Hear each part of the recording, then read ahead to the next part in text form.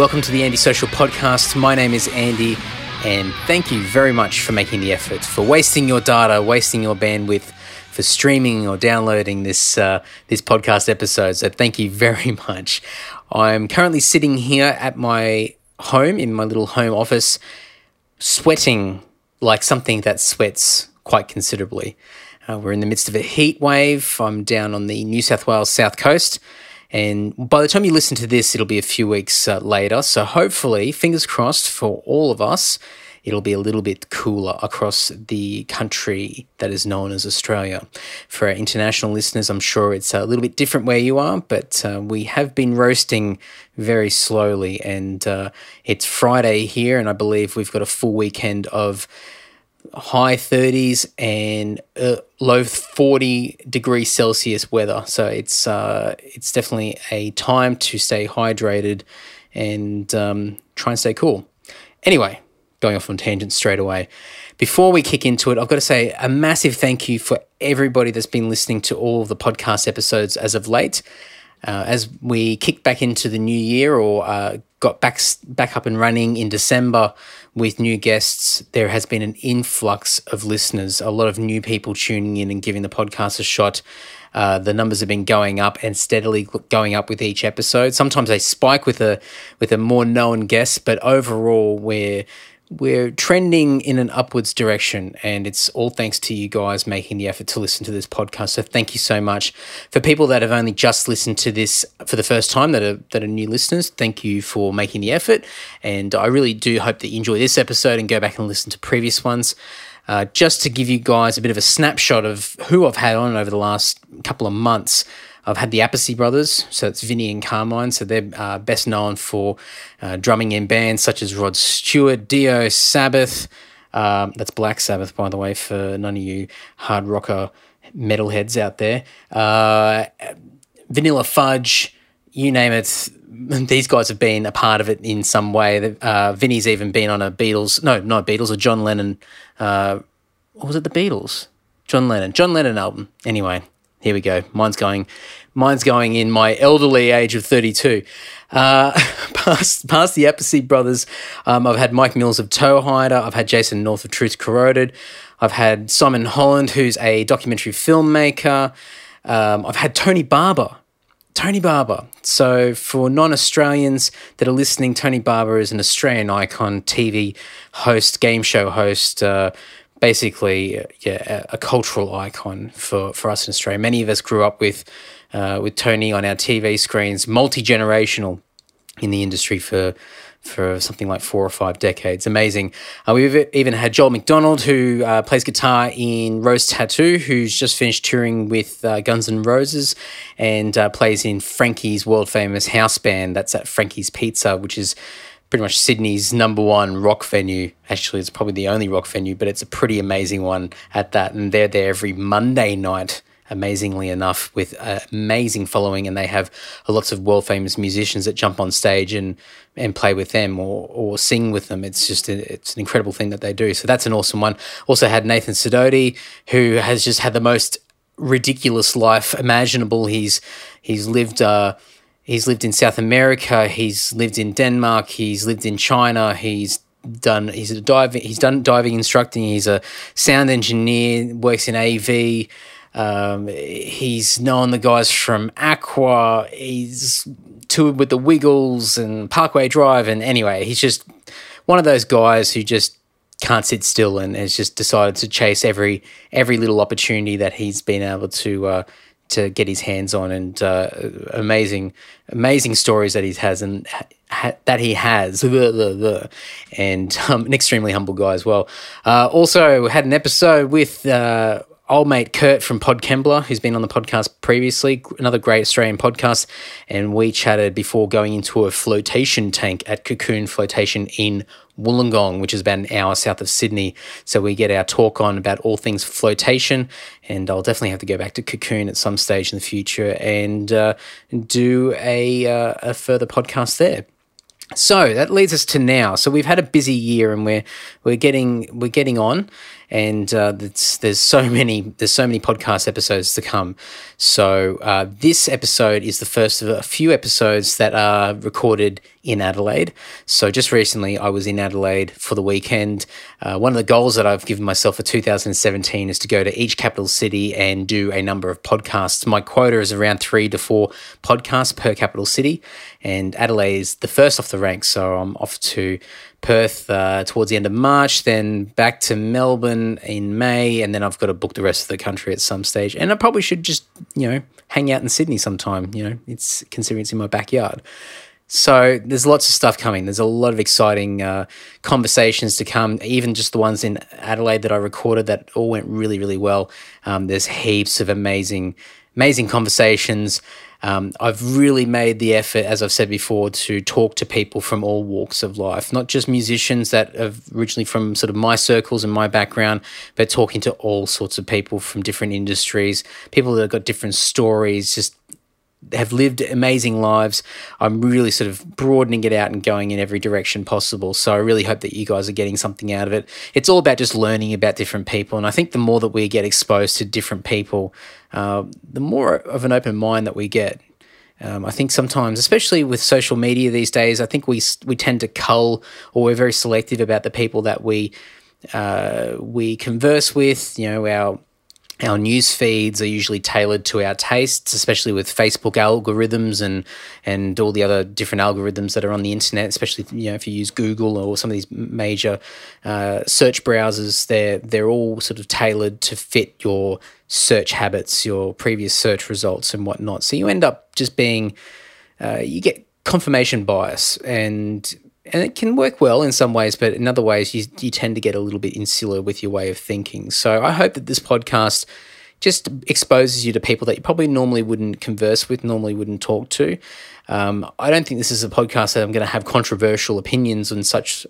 Well, I don't know, maybe I might get to that one day down the track, but it's just about talking to different people that are doing things that mean a lot to them and working out ways to achieve greatness, and whatever that definition is to each person, it's very different.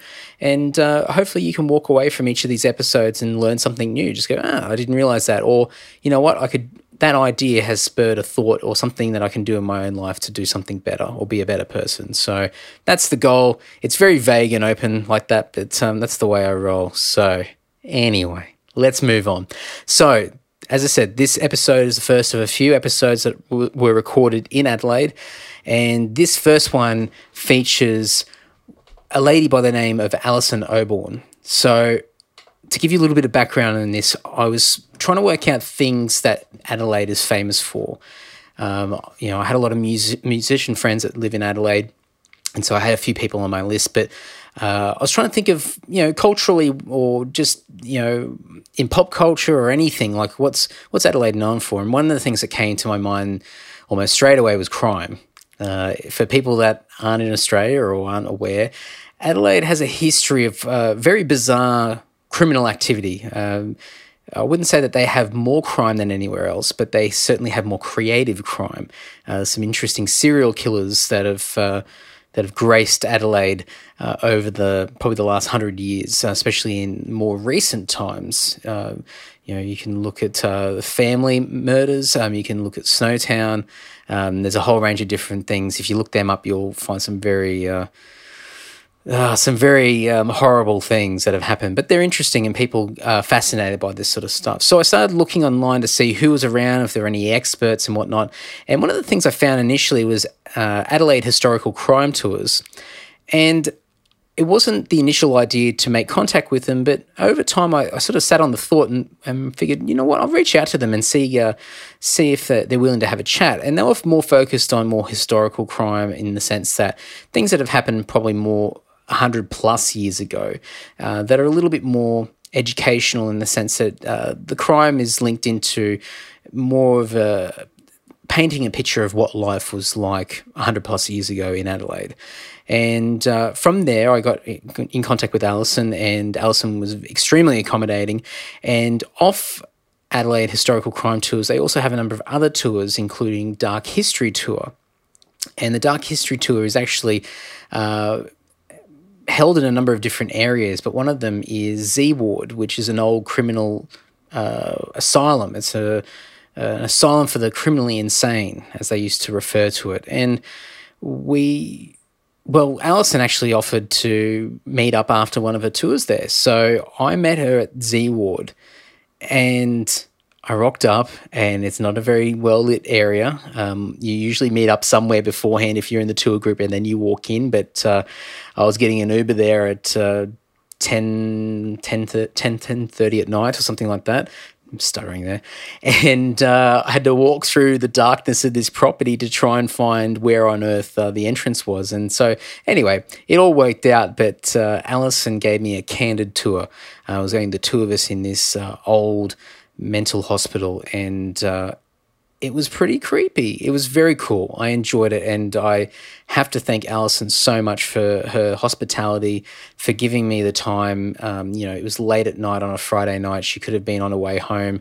No doubt had a long day, but gave me some quality time to talk all things history and in Adelaide, and especially this building that we recorded this episode in.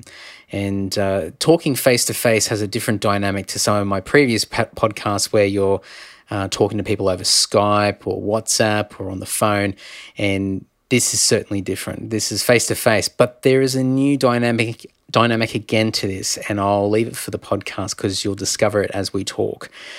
But yeah, this is a really cool one. I'll leave all the details about Alison and whatnot towards the end.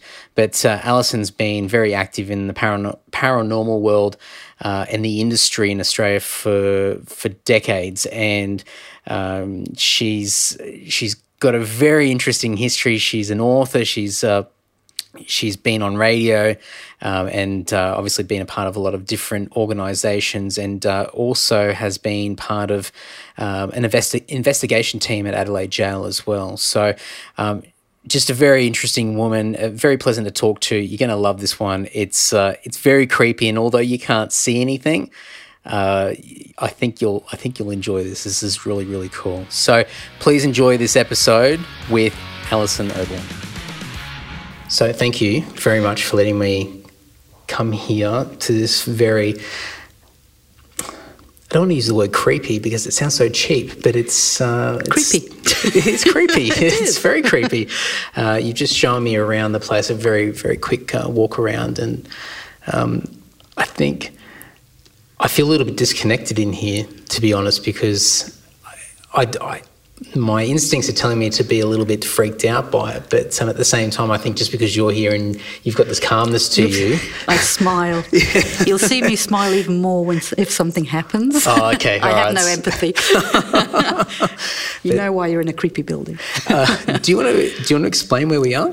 Yeah, we're in what we call Z Ward, and it was a building that was built at our old historical asylum to house what was then called the criminally insane. So they had to have gone through the court system and had some sort of mental health to have been put in here.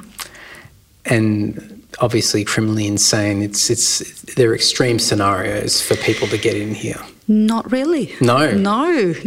This is the whole thing. People think that everybody who came in here was a murderer, was a bad person, was violent, but I have probably 1,500 patient records now. Wow. Going up to 1914. Yeah. And there are some sad cases. One got put in here because he didn't pay his tram fare. Oh. All right, but they deemed that he wasn't also right in his mind. So he was put into Z Ward, along with the murderers and the... Incredible. So and that's up until 1914. The patient records I can get hold of. The records that you've got at the moment. Yeah, there's 100-year privacy on mental health, anything to do with mental health. So understood. Okay, so that'll be 1914. It was 2014. Yeah, the next book happens to be, or the next 2 years happen to be in the next book. So it's hard to get to with that one. So. Interesting. Okay. And you mentioned before that this hasn't been functioning since... the 70s. 1973. It shut down. It was built in 1885 and it shut in 1973. So it's 1885, 1914, there's 1,500 people then. So some of them weren't put into this building. Yep. It's 1,500 people that were criminals that came into Parkside, as it was called back then. So until this building was built in 1885, because the other section was built in around about 1870, then they were housed over there. So it's all the criminals that came in up until Incredible. 1914. Incredible. So I guess going up to the 70s, and you won't know until 100 years past 1973. Yeah, I think I might not be No, here. I don't think so. It's very frustrating, let me tell you. But the numbers, obviously, it's considerable, the amount of people that have come through this place. Yeah, over the years it would be. So, so you conduct tours here? Yep.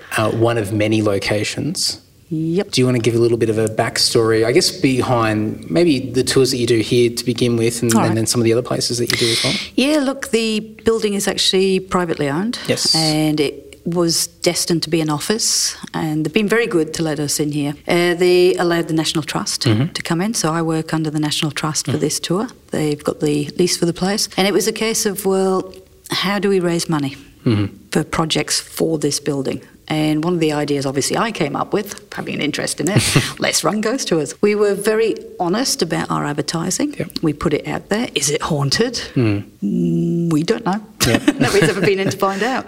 Can we promise you a ghost? Nope. And we're not even going to pretend we can. Do you want to come and find out with us? Hell yeah. And it was kind of our busiest. We were here for 3 months, every single night for 3 months, apart from 2 nights, and just bringing people in, ghost hunting equipment, and just looking and seeing if anything happened. Incredible. So, and then obviously a number of other locations, and I know that the business works under a number of different types of tours as well. So there's, I think initially I found your team through the historical crimes side of things. Yes, you found the other the other side of it. And a bit of background behind that is, I guess, from me, I've never lived in Adelaide, but I've been coming here for many years, and there's always been, I guess, especially with friends that live here as well, there's this underlying joke and stigma attached to Adelaide and South Australia, especially in the last, in sort of modern history, there's a lot of serial killers, a lot of murders, and a lot of crime and whatnot. And it's probably not any more so than anywhere else in the country. It's just, I think it's been publicised and it's become a bit of a fascination, and more stories and movies have probably been produced because of it. Yeah, it has. There's a joke that, we were known as a city of churches. We had a lot of churches here. And then it kind of swapped to the city of corpses after our bout of serial killers. Statistically, it has been proven that we really haven't had as many as other states. It's just that we have a more bizarre way of doing things. So there's more creative people here. More creatively on how it's done. And that's kind of how it's got its reputation. We've had some memorable ones here. And when I was so I had this in mind, I'm like, what's Adelaide known for? And trying to think of things to pursue from a podcast point of view, and this sort of came up and go, that's right, like all the different publicised and sensational sort of crime stories and whatever have all sort of come from Adelaide. And the rest of Australia's had their fair share as well, but Adelaide seems to, as you said, they've been a little bit more creative. Yes. How we do it. But I did find the tours, and then I found off the back of that a number of other different tours that fall off it. So it seems, I'm quite surprised that, because I don't know a lot about it and this industry as well, but it seems to be quite a I'm trying to think of the word, busy. It's quite a lucrative industry. Popular is the best word. It is. People have a fascination with the darker side of history, with tragedy. Best way to give you an example of that is actually, it's been there all throughout the ages, because we all used to turn up for executions in our thousands in Europe. If they were doing a hanging or beheading, you'd have thousands of people there cheering. We used to have that in Adelaide. I don't know if you know about Adelaide, but we have a place called the Adelaide Jail here. And back in the 1800s, it was built in 1841. So until about 1861, we were doing public executions. As you do. Out in the car park there, where the car park is. And it was going well until we got about 2,500 people turning up for it. Most times the men would be at work. So a big part of that 2,500 people would be women and children. Right, wow. And it's just why? Why do people have that fascination with death and tragedy? Obviously, we don't do that now, but People like still to hear about it. I guess we touch our own mortality. Media knows about it. It's like with the news, how many times do you actually see a good news story? Most of it is bad news because we're more drawn to that, I guess. If they put an hour of good news on there, we probably wouldn't. Oh, you wouldn't tune in. Yeah. You wouldn't tune in. Somewhere deep in us, although we like to deny it, I think somewhere deep in us we've got that. We want to touch our own mortality, I guess. I think so. And as I said before, like when I was growing up as a kid, I always loved watching unsolved mysteries, and I've just recently found a renewed love for the X-Files and all these sort of things. But it's the unknown. And for a lot of people, sort of mortality and death and whatnot, I guess a lot of us, we do experience it from time to time, but we don't experience it in extreme ways. Yeah. And so to hear the stories, it's fascinating, even though it sounds morbid, and for a lot of people they get turned off by it. But I guess it's a genuine fascination for a lot of people. Yeah, I have yet to see anybody really explain why. Mm-hmm. Yeah, I mean, look at the amount of crime and forensic shows, and they've got a dedicated channel on Foxtel for it, just a crime channel. It's like people are just so fascinated by it, and it's And I guess that's why looking at the number of different tours and whatnot that the business has, why it's so popular. Yeah. The crime and the dark history, we are ethical about it. We don't talk about the modern day. Yeah, of course. Because you have to have that ethical line whereby there are still relatives around. And for us, it's about teaching history, whether it's the ghosts, whether it's the murders, whether it's the tragedies, it's historical ones. Yep. And that way, at least you can teach something from it about history, whereas the new ones you can't. It's just glorifying it. People keep saying, do you do the barrels? Do you do Snowtown? It's like, no, you can go and watch a movie for that. That's right. If I do that in a tour, it's just glorifying what they did. You're not learning anything. That's it. And I guess only time is really going to dictate whether it's something worth talking about later on down the track. If, I guess for a lot of people, they're still living it at the moment. Exactly. The people are still here, as you said, family and even whatnot. on our forum, somebody came into our forum, talked about the bank went up for sale in Snowtown, and almost immediately you had a relative come in. So, why do you want to upset relatives? It's still very raw. So, Well, here, if the place is only stopped, I guess the first thing that came to my head was trading. It's just not a great term, but functioning was in the 70s. It's still very recent. So a lot of the people that we hear with links to family and whatnot, a lot of family is still around. Yeah. So, I mean, it's been shut 44 years, and the people, we're doing an oral history at the moment under the National Trust is helping them. And most of the people that we're interviewing who used to work here are in their 70s, 80s, 90s. So the patients that were in here would have to be pretty much the same. Around that same age, Because a lot of these nurses came in when they were early 20s, teenagers. Yeah. So. I guess it's, as you mentioned earlier before we started recording, there's definitely, you still have to have a high awareness of sensitivity. Definitely. When talking about and going through some of the stories and some of the people that have been in here, because it's still very much active and live out in the community. There's a lot of family and links that are still here. Remember it, so you've got to be careful. We do a murder and madness here, and I think the latest we go up to with that would be 1950. Yeah. I think that's as far as we go. We don't go anywhere after that. Yeah. So, again, it's history that we do. It's incredible. It's just walking through the hallway with you on both levels. It's just it's incredible the conditions that people would have had to have lived in here. I mean, these are in a way that that people that were classed, and obviously the criminal side of things is one thing, but to be classed as insane or have a mental disability of some sort, to be... I don't think you can call them insane now.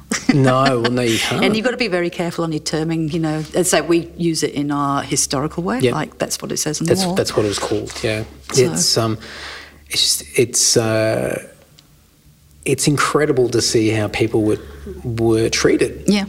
and how it was perceived in the public as to how to handle these types of people. And again, it's like I like to point out to people, it was probably very tough in here in the 1800s, but the people who worked here, they didn't mean to do things wrong, or it's what they knew at the time. It's just it's all they had.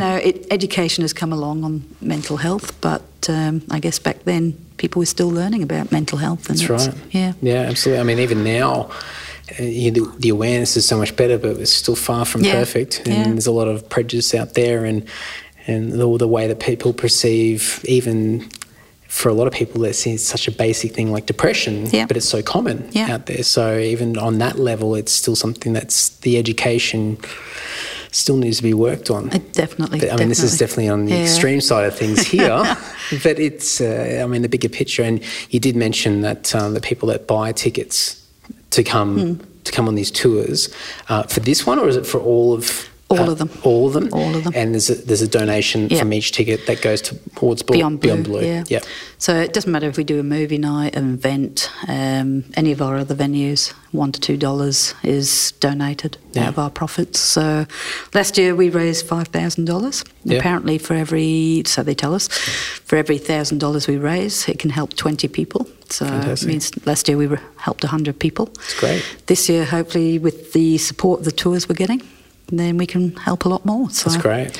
Hopefully we make the names mean something in here, even though they've passed on. And it's a good story behind it, and it's a good link to the cause, just, given the surroundings and the venue here, but obviously it's good that you've got it sort of covered across all the facets of the business as well. I guess maybe to give, because this is all audio and people, okay. I wonder if the mics picked that up. We should turn the lights off. God. I'll start. We should do it in the dark. Do you want to? Yeah, let's. Okay, all right, I'll hold your mic. Okay, we're going to turn the lights off. Okay. I'm going to running commentary here. I was just going to ask her. I was actually about to ask questions about some of the stories here. Oh, God. Guys, I don't know what I'm doing here. It's about 11 o'clock at night. Wow. Yeah. Do I need to light? Do you know where you're going? My eyes are all adjusted. I know there's a chair here somewhere. That's it. I'm back. Okay, I'm going to extend my hand out. Okay. You can try and find. Got it. There we go. There we go. Okay. This is cosy. Oh, well. Okay, we are in the dark now. We are. Apart from a bit of light coming through the windows, it's pitch black. So it was very good timing, that noise, because I was going.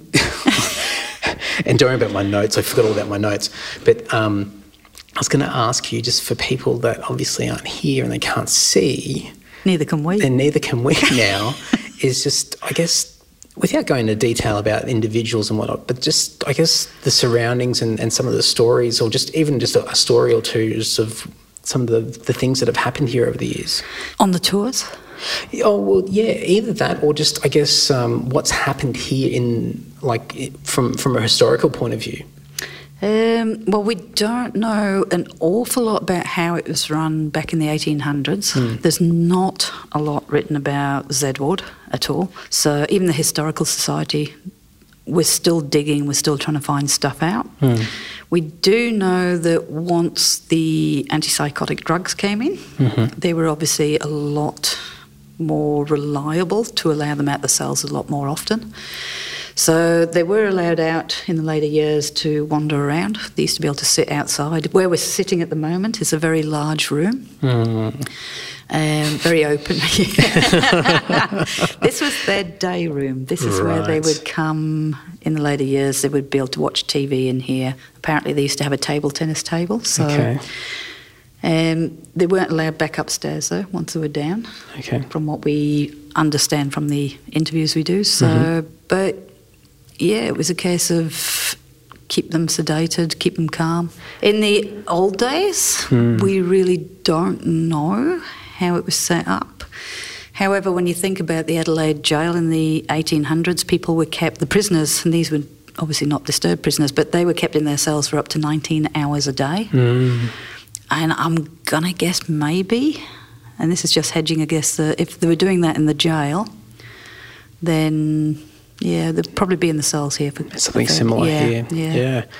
I mean, it's definitely like a solitary confinement type of... It's a jail. If people came in here to look around now, they're going to look at it as more of a jail than a hospital. Oh, it's got the old jail cell doors. It's very... just the very quick walk through that I had with yourself, it's a very cold place, just aesthetically, and the way that they're literally cells. They're not. It's not just bedrooms or rooms for like a home or something like that. It's very much it's stereotypically or traditionally sort of a cell type of setup here. So it's wow. It's just it's like everybody's looking around. My eyes keep darting around the room just to see what's going on here. My eyes are adjusting to the light. This is actually, I've heard a couple of things in here. When I've been in here, I was going through my notes one night, sitting in here, just sitting at the table, and heard somebody clearing their voice in here, a male. And then another time, me and my guide were in here, and we heard something very similar. It was like an old man's voice, but we couldn't work out what it was. It was only a couple of words coming from over by the door there. But I will say the hallways, we're sitting in a big room, which is quite light because we've got a lot of windows in here once your eyes adjust. Yep. But the hallways are a lot creepier when you're on your own, in the dark. Well, even just before walking down the hallways to one end towards the windows, and just... it's just that feeling of having those open doors either side of you, and knowing that they're all empty, but just it's that unknown feeling. Yeah. It's just, you just don't know. But and that's with a bit of light on. we had a couple of lights on at that point. We did. Try walking down it now. Oh no, impossible. A bit of your background. Yeah. I've noticed that. And this is me running off my notes in the dark. Of course, you can't see your notes. But you've written a book. I have. Quite some time ago. Yep. Do you want to tell me a little bit about that? Is that still available as well, this book? Yeah, it is. We can get it online, or you can get it from the tours, or you can get it from the Adelaide jail. Yeah, we were the head researchers, paranormal researchers of the Adelaide jail for over 10 years. So we were very lucky, right time, right place. They gave us pretty much free rein in there, so we would stay all night, just the team, research team. So the book's about a little bit of history of the jail. It's about our 10 years there, the stuff we had happen on both tours and doing the paranormal research. And yeah, so that's what that one's about.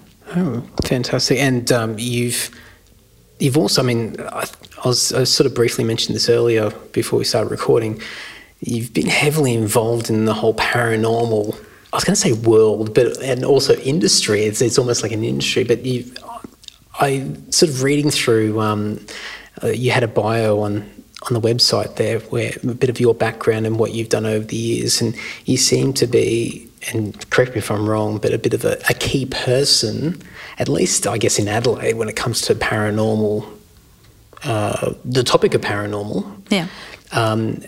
Is that just here in Adelaide, or is it more sort of a national thing? Because I don't know what the industry is like. I don't know what I guess I'm longer in the tooth. More wrinkles, greyer hair over the years. Been doing it 27 years. So interstate, I'm not sure.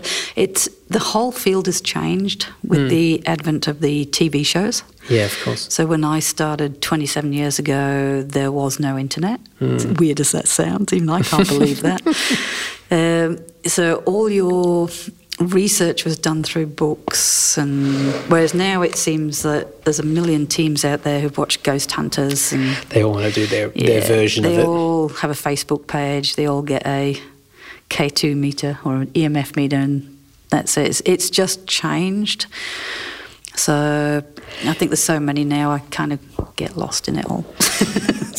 Is there something that you're just as not involved, but just as passionate about it as what you have been? Because I did read that you've been sort of involved in a lot of this for the last 25 years, and I even saw the comment, and I wasn't going to make too much of a note about this, but I heard that as well. You heard that? Yeah. Once. Yeah, interesting. that you were born in a haunted house as well. Is it something that I guess you've obviously grown up with and you've had a fascination with? Is it still just as passionate as what you have been in the past? Yeah, actually more so. Yeah. The house I was born into terrified me. Right. And when I first met my husband, I was still sleeping with the lights on at night. God. Even into my 20s, I was that scared of the paranormal. I think it was a huge step for me to go into investigating. Mm-hmm. A very scary step for me. And I think the more I've gone in, the more I've realised it's not like Hollywood. It's just not. Most of the time, nothing happens. Yeah. And you'll suddenly get a big thing. And now it excites me. Yeah. So, and I guess with the excitement comes a bit of a passion as well, or a lot of a passion. Nowadays, it doesn't scare me, which I do miss. Yeah. I do miss being scared. And I guess I live that through watching the people on the tours. When things happen, I'll be smiling. Absolutely. Well, I was quite surprised when your husband went off to meet up with the other tour, and you were here with me, and we sort of locked up the place, and you were walking around and showing me, and we're turning off lights and whatnot. And I just thought, how the hell can, like, even with another person here, and we've only just met as well, but just to be in a place like this, and now we're sitting here in the dark as well, I only feel like I'm a little bit on edge, but I feel okay because you're pretty calm, and so I'm in my safe room. I will say that. All right, where we're sitting is generally what I call my safe room, because this is probably the nicest of all the rooms. Okay. And I guess this is where they had their good times of watching TV and socialising, it being socialised. Out there in the hallway, probably a little bit more on edge, because I don't know what's out there. Without going into any detail, any examples of why that might be the case? Look, I will say in 27 years, I can count on probably 3 hands. I do not have 3 hands, I will say that, but number-wise, if you had 3 hands, 27 years, how often I've seen something, and I mean physically seen something, and that isn't a lot. No. That isn't a lot in 27 years, but this reality of it, 5 of them have been here. Yeah. So it's like, this is why this place challenges me. I've got no doubt I've actually seen it. I've had it in my face. I had a room, I had a tour where I was standing there giving the tour, and I literally had a guest right in my face. We all do it without torches on, so we're silhouettes. And it was really, really annoying me, because we all like our bubble of space, and this person was right in it. So the only way I can make the move back is to touch them and just make a point of them. I'm sorry, is there somebody next to me? And then I put my hand out to touch them, expecting to touch the shoulder very close to me.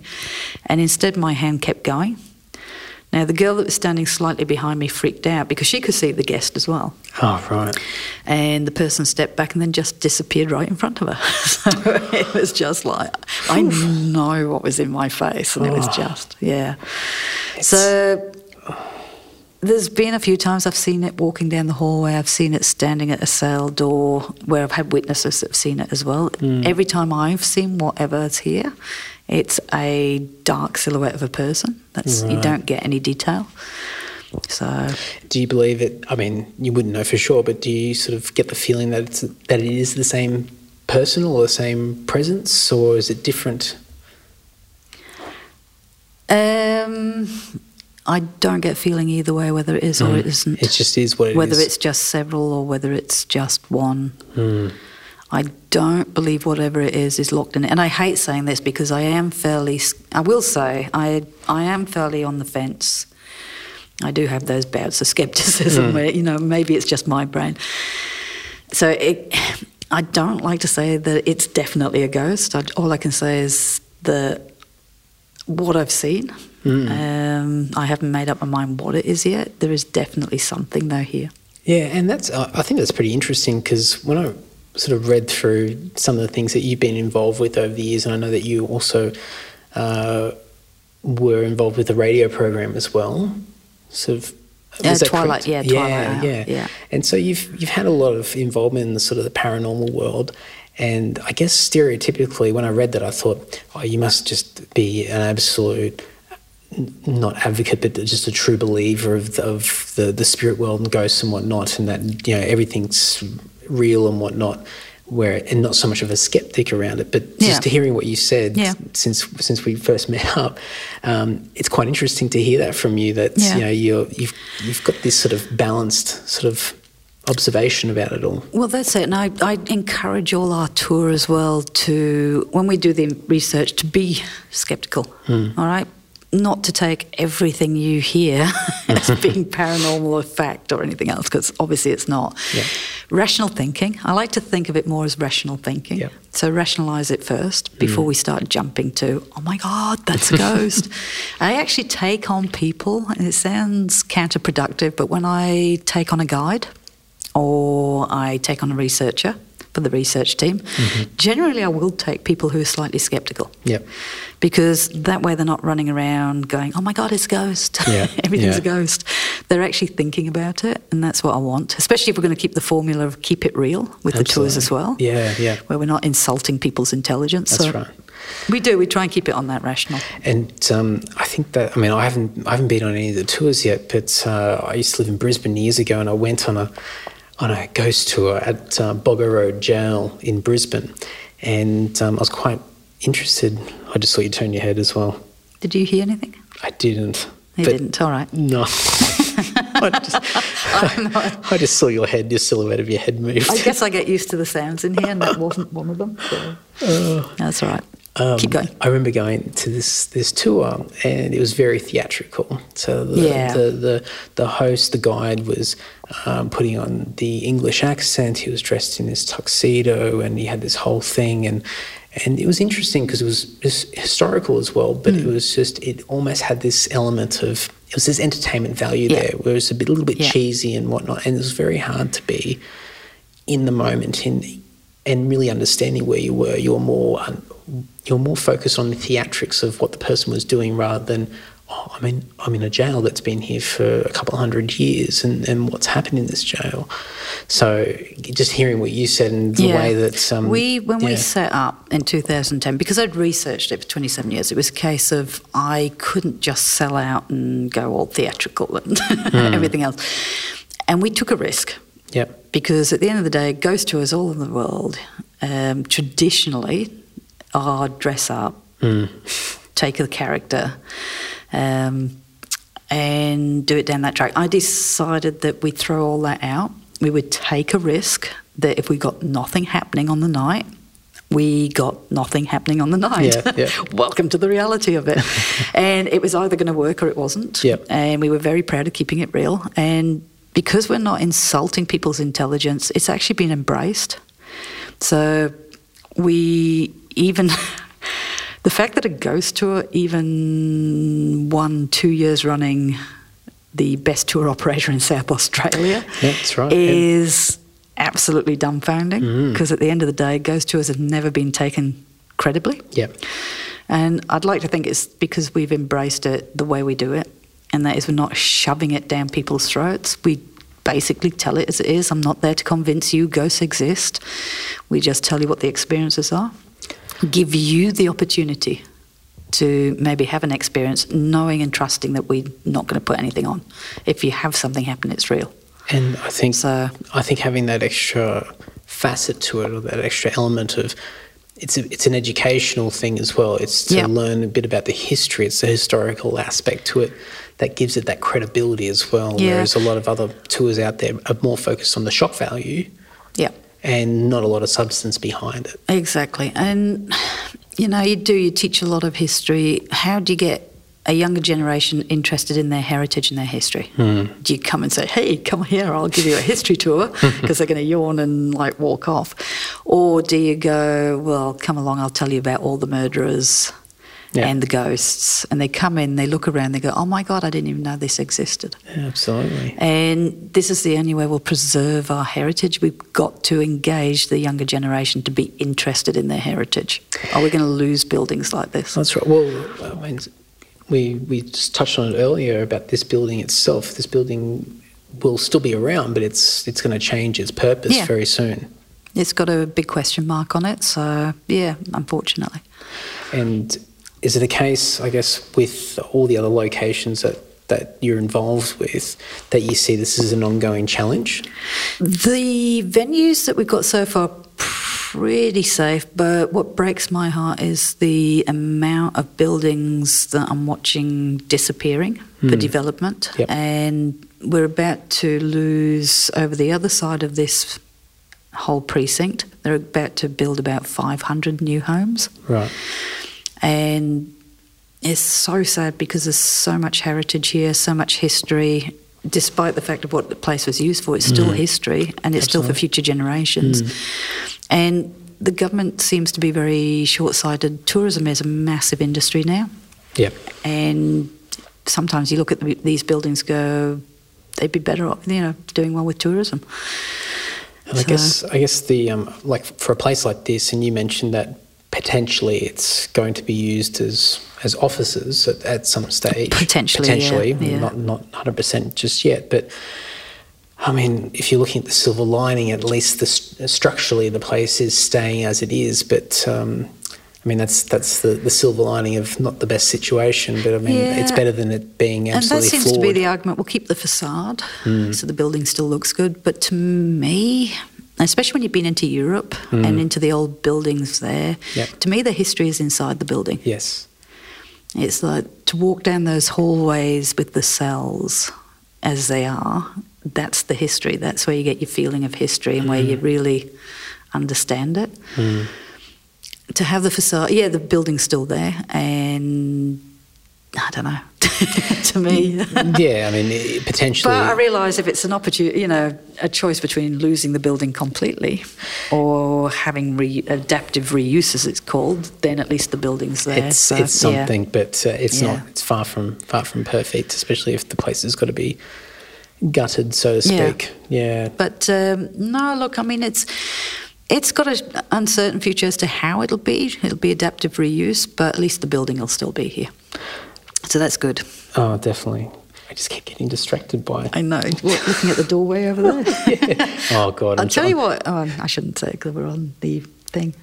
I won't say what I'm hearing. Well, it's... I guess maybe just going back to what you said before about just having that sort of balanced approach and that rational sort of thinking about sort of the paranormal and whatnot. One thing that I mentioned earlier about the story that I had when I was a kid is... I used to go around to my grandmother's place, who used to live a couple of streets away from where we lived. And when I was probably about 3 years old, my grandfather had died. He had a heart attack at home in bed, and so he just died in his sleep. And so, but we went around there that night, and I remember standing next to the bed, and he had actually passed, and he was lying in bed, and he looked peaceful and was fine. And nothing clicked for me. It wasn't traumatising or anything. It was more traumatising to see my grandmother upset. Yeah. So that was that. But then over the years, the house was still there and my grandmother still lived there by herself, and so we would always go there and visit. And one night I was actually staying over there with maybe a cousin or whatnot, and I was walking down the hallway, and the hallway light, of course, just silly design, the hallway light was at the end of the corridor rather than at the start of the corridor. So you had to walk down this dark corridor to then turn on the light. It was just a redundant thing.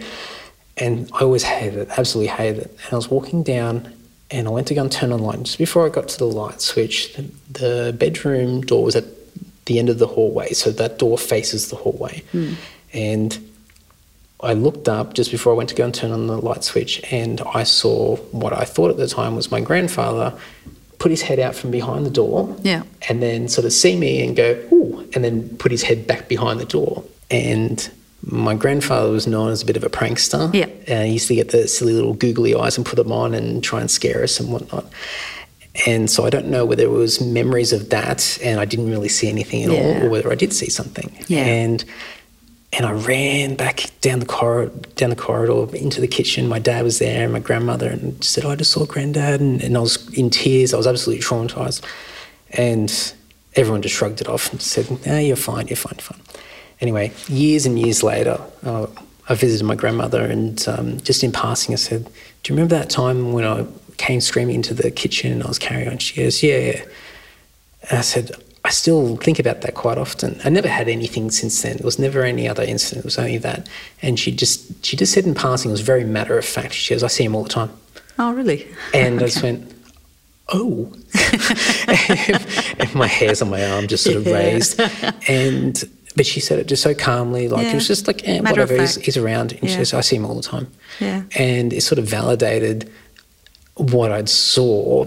Whether it actually happened or not is another thing. But it was just interesting the way that it panned out, and I guess the background behind it. Maybe I'd set myself up to see something that probably wasn't there. But and I'm a very sometimes way too rational of a thinker. Yeah, and you've got to be rational. Yeah, but it's and I think everyone people have those experiences often, and to try and separate the more legitimate moments than the ones that are a bit more your eyes playing tricks on you, or your mind's sort of off with the fairies, and you're daydreaming a bit too much and you're not really actually seeing anything. Yeah. But, our minds are very tricky things as well. They are. Absolutely. I mean, as you've mentioned a few times, like with science and whatnot, and the amount that we've progressed over the last, as you mentioned, 150 years, 150 years ago, what we thought was normal back then, there's so many things that are ridiculous now if you had to compare those sort of opinions and perspectives 150 years ago and now, like even if the way that we're exponentially sort of evolving with science and whatnot, maybe in 10 years' time we'll probably think about the things that have been sort of happening around this time as being sort of a bit primitive. It would be awful to think we knew it all and there's nothing left to learn about the universe. So I still think somewhere science still has a little way to go, but I'm not a scientist, so I can't really comment on that one. But there's something science is not explaining yet. Well, I'll give you my whether it's our brains or whether it's natural or whether it's There's definitely something, and in the way that the amount of discoveries that happen on a daily basis that just blow our minds, that are constantly happening, and we're suddenly going, oh, I had no idea that even existed, or that we could possibly that we could possibly do that. There's just, as you said, there's just so many unknowns, and we just don't know, and to think that people believe that we've discovered everything and that we know how the world works and everything is very naive. And I'll give you my crazy sort of scenario or concept that I think sometimes is about. I'm probably going to lose a lot of listeners that's listening to this, but it's that sort of parallel universe type thing where it's almost like that. I can't remember her name. I find that very interesting because I can give you something about that. So. It's sort of like there's that really cheesy movie, that Sliding Doors movie, where you make that decision. Do I get on that train or do I not? I just heard that then as well. And your life changes, and sometimes you're like when you're driving in the car, and sometimes you have a near miss with someone, and you sort of think, what if I didn't have the near miss and actually did make impact? Is my life branched off into two different directions, or is there a possibility of every single scenario that exists out there, and that everybody's moving in these different things? So it's like the string theory. Yeah, absolutely. It's interesting that you bring that up, because we can get onto a whole new subject now. Absolutely pops movements in this room at the moment. That's one of the things when we look at the paranormal that I talk about on the tours is we try and clump it all into one box, and I think we can't. We're trying to fit it all into that one little box. Okay.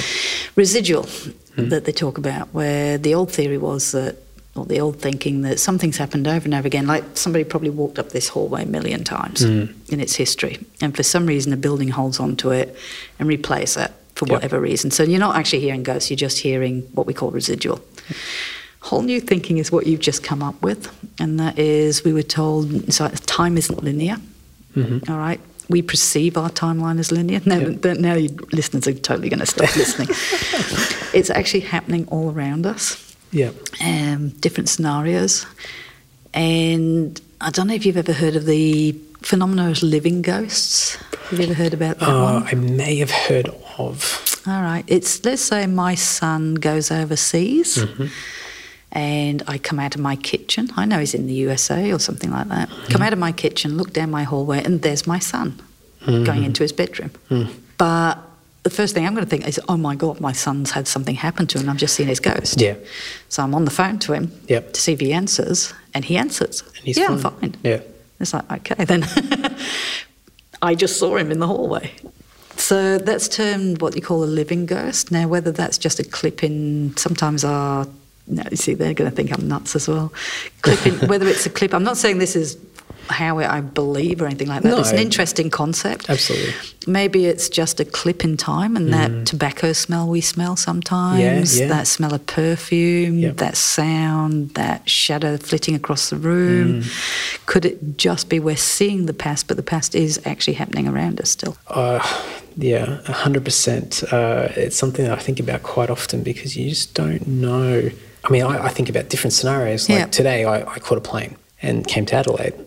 But the scenario where I might have missed my plane or I didn't get to the airport at all or something else popped up where I just couldn't come this weekend. And all those scenarios potentially exist. Yep. So the scenario that you just mentioned with your son being overseas, but then seeing him, there might be another line of scenario where he didn't go and he's just walking around the house. Yeah. And every once in a while there's a bit of a merge, there's a bit of a flicker, maybe a bit of a malfunction or something like that where or it maybe crosses the over. two touch. Yeah. You just get that quick glimpse. We had an example here.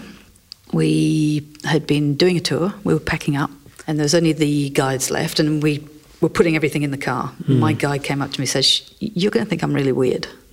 I said, "Really?" Yeah, okay. We already do. She said, "I've just heard people talking in the hallway." Right. And it's like, okay. She said, "But that's not the weird bit." She said, "Here's the weird bit." She said, we've got what we call a boo buddy. I know it sounds crazy. It's a bear that's got EMF meters and it actually talks. Okay, right. I hate... Oh, I shouldn't say that. I'm not a fan of it. But so she said, "But I've just heard this bear talking in the hallway as well." Now, we didn't even bring them that night. Oh. It's like, okay. And then it occurred to us that only 2 weeks earlier, we'd had a staff meeting here. We'd taken the table out into the hallway. We'd been sitting around the table talking. Yeah. And it was the first night we got these bears, so we put two of them next to each other and they were talking to each other. Right. Now, whether she was just hearing our meeting from 2 weeks earlier. A bit of residual sitting there. Residual of our meeting, and however it happens, we were actually hearing that. So, but it's an interesting concept. It is very interesting. Is it true? I don't know. I don't know how any of this works. Well, as I say, my rational side says nothing. Science, your rational scientific side, it can't exist in physics. As it stands at the moment. Even 8th grade physics tells you that ghosts can't exist. Yeah. And yet it's constantly being in these locations as many hours as we are every week. There's stuff I really just can't explain, and it's just, I don't know how it works. There's the thing that keeps getting said all the time about the amount of, or the percentage of the brain that we actually use, and from a neurological point of view, there's a lot of capacity that we just don't have a grasp on. Yeah. And so sometimes what we might hear and see and whatnot might not actually be reality. But then again, there's a bigger question of what's actually reality as well. So I won't dig too deep into that because we could go off really down. It could be a big rabbit hole there. Yeah. I guess before we wrap it up, because I'm keeping you on the time as well, I have a lot of listeners that live in Adelaide, but I have a lot of listeners that come to Adelaide quite often. Mm-hmm. So what's the best way to, I guess, reach out to you and the tour group and to be a part or to come along to Z Ward here or some of the other locations? Look, we're on Facebook. Yep. And definitely that would be a good place to go, because if they're a bit unsure, they can look at all our reviews and stuff like that. We put albums up there, we put diaries of what we've had happen, so it's quite interactive on there. We do live feeds. We actually sit here on our own and do little vigils sometimes. And we let the people investigate with us that are on the live, listening to the live feed, because they can ask the questions and then we put it out there. So that's the fun interactive part on Facebook, or they can come to our website. So Adelaide's Haunted Horizons, and we list all our tours there. If they're not into ghosts, we do a lot of history. And if they're not into history, we do the ghosts.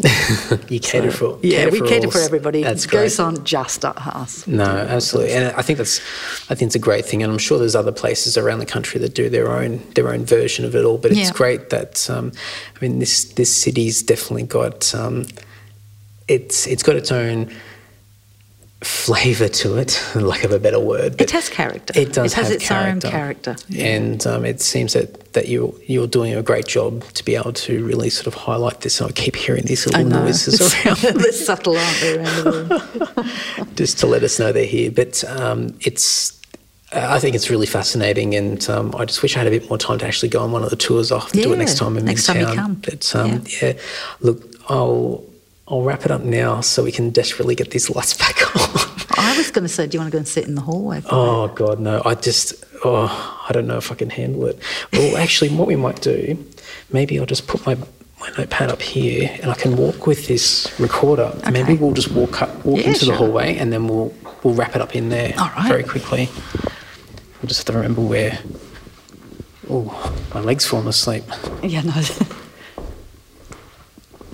Oh, that was a sensor light. Okay. Yeah, I guess I know where everything is.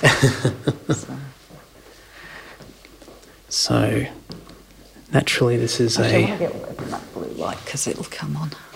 So we go down this end. Okay. So, obviously, no one can see what we're doing, but we're walking down the main hallway down here on the ground level.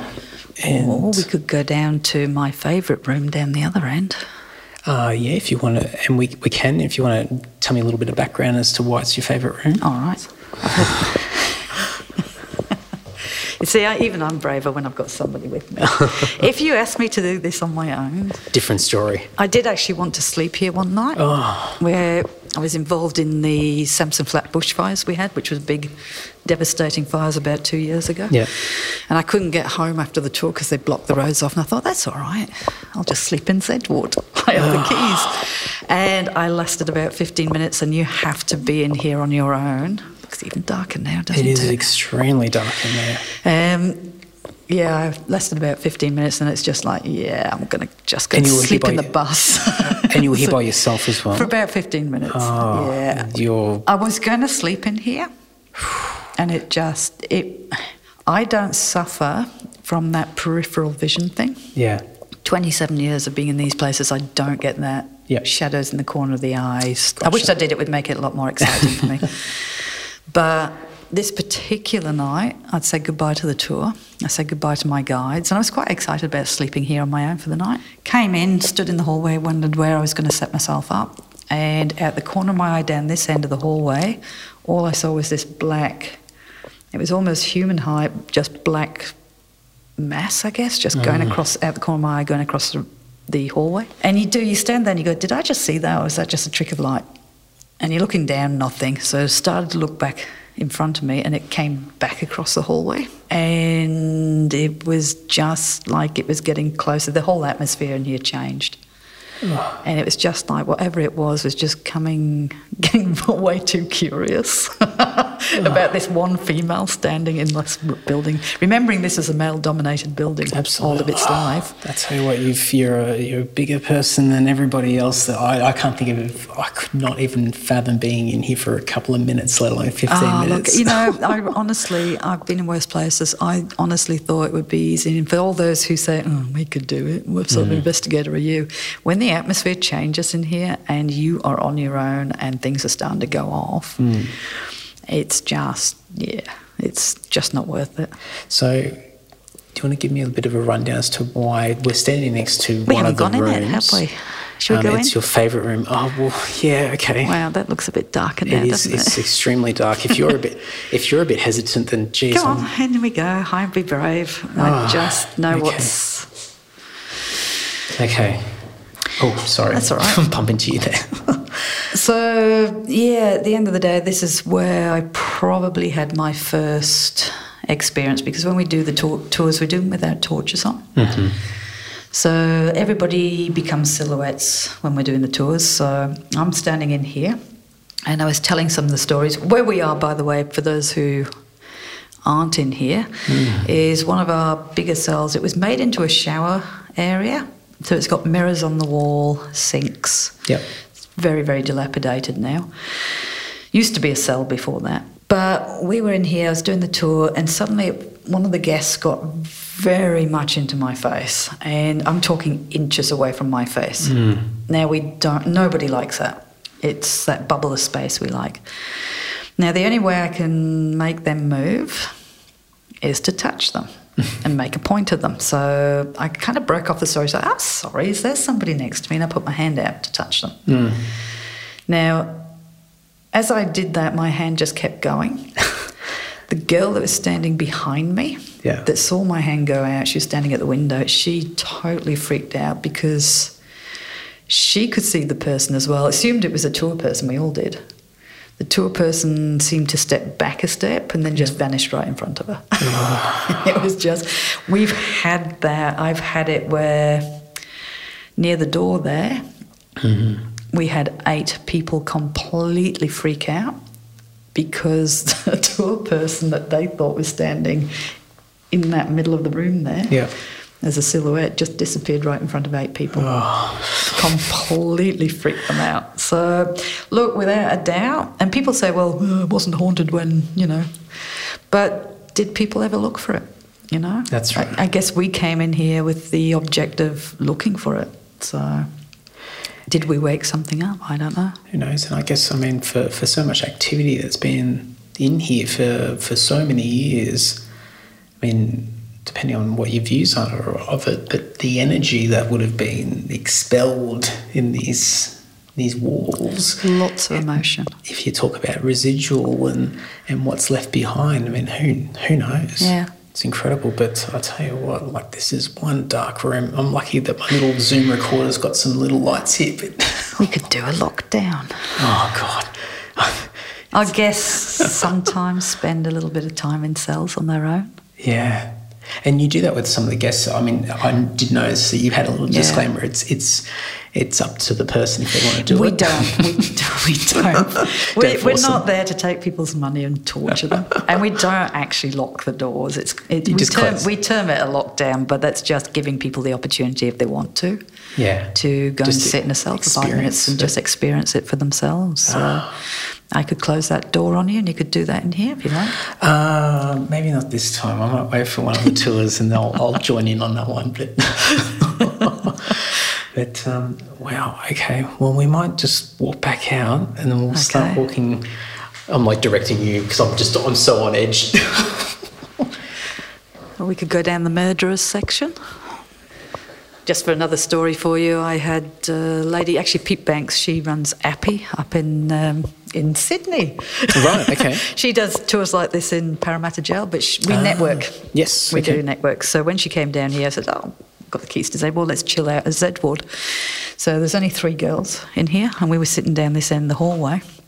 And the atmosphere changed again. It was really heavy. And then we were looking down that end of the hallway, and we could see what looked like a solid figure of a person next to one of the cells down there. And it's like, I'm looking at Pete going, can you see what I see? She goes, what, the man standing by that cell door? And I said, yeah. And she said, yeah. And we went down there. But as we got closer, it kind of melted back into the cell.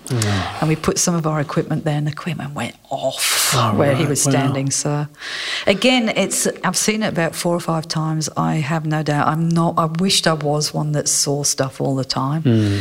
But I'm not. I'm known as a killer of activity if I walk in the room. So I don't, but I've got no doubt here that maybe people just weren't looking for them. Maybe we've woken them up a bit. But oh, absolutely.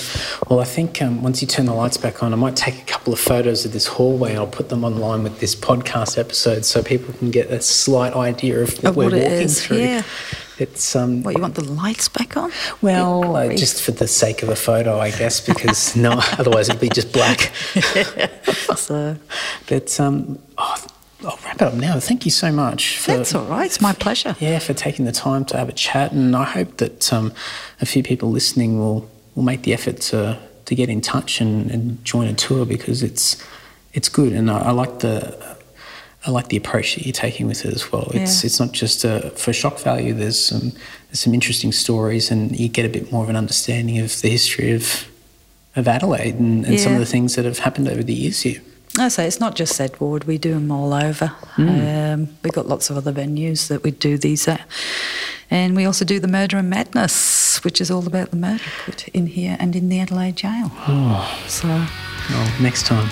Yeah. We'll hold you to that. Yeah, absolutely. Well, thank you so much, That's Alison. all right. I really it's my appreciate pleasure. Love showing you around. Oh, thank you. Thanks, everyone. What a different episode, hey? That's just crazy. When those lights went off, well, when I asked that question about asking her to tell me some stories, and then that thud, I mean, you guys surely would have heard that. Just insane, absolutely insane. And then to talk in the dark, and then we walked around, and it was like, apart from a little bit of street light outside, and the street was quite a distance away from this building, you pretty much were just lit up by the night sky, and that was it. And it was just, whew. So I highly recommend, if you're in Adelaide, or you're stopping through Adelaide and you have a bit of time, please get in contact with Alison, and I'll have all the links on the show notes at andysocial.net. You can go to historicalcrimetours.com.au, and there's a whole bunch of links and information about joining any of those tours there. Also, if you want to reach out to Alison, I'll put links in the show notes at andysocial.net so you can. She does have a book that she wrote about her time at investigating Adelaide Jail called Ghosts of the Past. Alison was really cool to give me a copy of that. So I haven't read it yet. Anyway, that's for another day. I've got this giant pile of books that I keep buying, and I'm reading at a slower rate than I'm purchasing, which, we'll leave that for another episode, another podcast sometime down the track. But if you want to get in contact, you want to learn more, you have a fascination about history, modern history, crime, or even the paranormal, if that floats your boat, Alison will definitely be able to fill you in on lots of interesting things, or direct you on a number of different paths and resources as well. So thank you again to Alison for letting me and letting us have a conversation with her. Very cool. So before we wrap this up very quickly, we're getting closer to the end of voting for the Australian Podcast Awards. That's the Castaway Awards. So you can go to castawayawards.com.au and you can click on the voting section. And my podcast is in there with, well, I have no idea how many now. There seems to be more and more podcasts being added, but I would say there's probably a couple hundred Australian podcasts in there. How amazing is that? Like, who would have thought that there would be so many Australian podcasts? We're always a little bit slow picking up the pace from other countries, and podcasts have been popular in the US for quite a number of years, but it's really gaining stride. So I believe until it's something like the 20-something, maybe the 24th of March, voting closes. So get in there and please vote for the Antisocial Podcast. A couple of mates are in there as well, such as Screw-Ins and Co. Breakfast Show and Pod Kembler as well. So give them a vote as well. You can vote for more than one podcast, I believe. And look, there's a lot of fierce competition there, and some podcasts are doing very well. So, look, to be honest, I'm not planning to win it. I'll always hope that I do, and I'll work towards taking the title of most popular podcast. But I think just being in the running and having a number of votes against the podcast name just does wonders for this show. It gets this podcast into the conversation of others. It brings a bit more traffic and a bit more exposure, and just helps legitimize. That's the word, isn't it? Far out. Anyway, So it's all positive. It all helps. So one click, one vote can go a long way. So please, castawayawards.com.au. Now, if you want to support this podcast very, very quickly, if you shop on Amazon, you can use my Amazon portal, which is at andysocial.net. You can click on the portal link on there and just shop as per normal.